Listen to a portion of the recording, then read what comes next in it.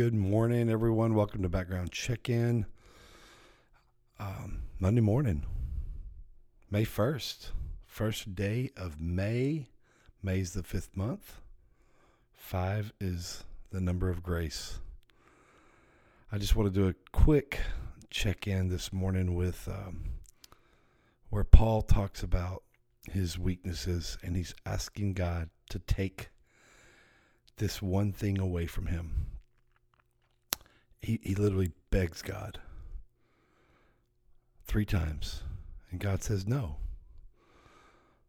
He says, my grace, actually he doesn't even say no. He just says, my grace is sufficient for you. And I just want to encourage somebody this morning. I don't know if there's a weakness in your life, that you wish God would take away. And I think we all have those.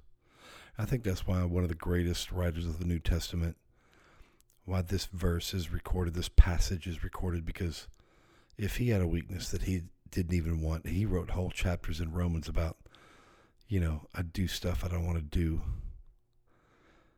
Then we shouldn't hold ourselves to a higher standard than Paul. I mean, you could try,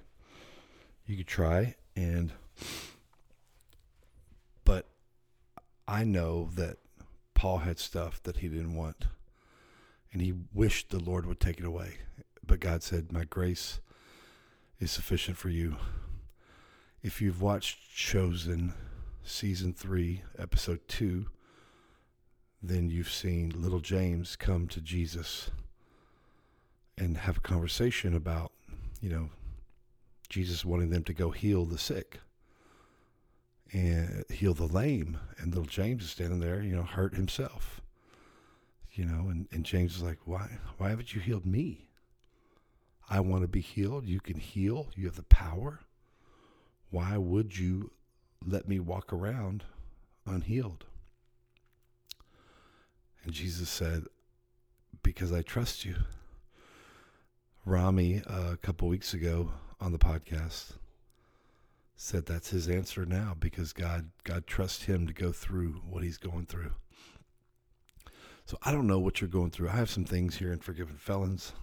I have some questions about why God would allow us to go through some hardships in Forgiven Felons in our own lives.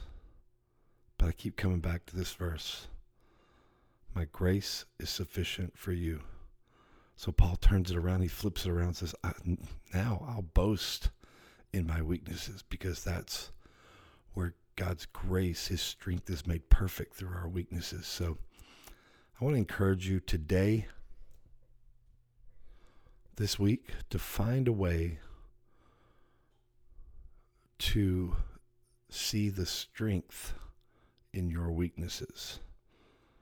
And even if you, I can't find a strength, there's just nothing strong about me acting this way or behaving this way, or my story or whatever, then maybe the strength is in you sharing with somebody else about your weakness and encouraging them.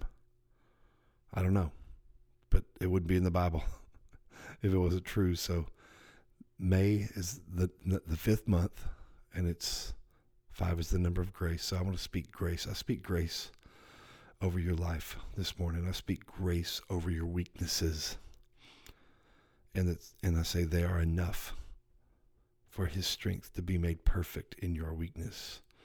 Father, in Jesus' name, I thank you for everyone listening to this week. I thank you for our weaknesses. It sounds weird, counterintuitive to thank you for our weaknesses, but only you can take our weaknesses and make them a strength. So, Father, I speak grace over my strengths, or my weaknesses. I speak grace over everyone who's listening, whether they're in prison, out of prison, whether they're in bed, in the gym, wherever. I speak grace. Grace gives us power to change, power to overcome. Yes, it's unmerited favor, but it's also power.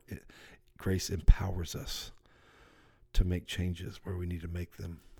So I speak grace over your job, over your marriage, over your children, over your parenting.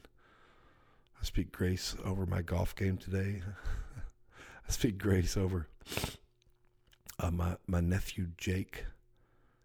I speak grace over my nephew Jake, and I speak healing over his body. In Jesus' name, in Jesus' name. All right, you have a great Monday and have a great week, and we'll see you on Friday.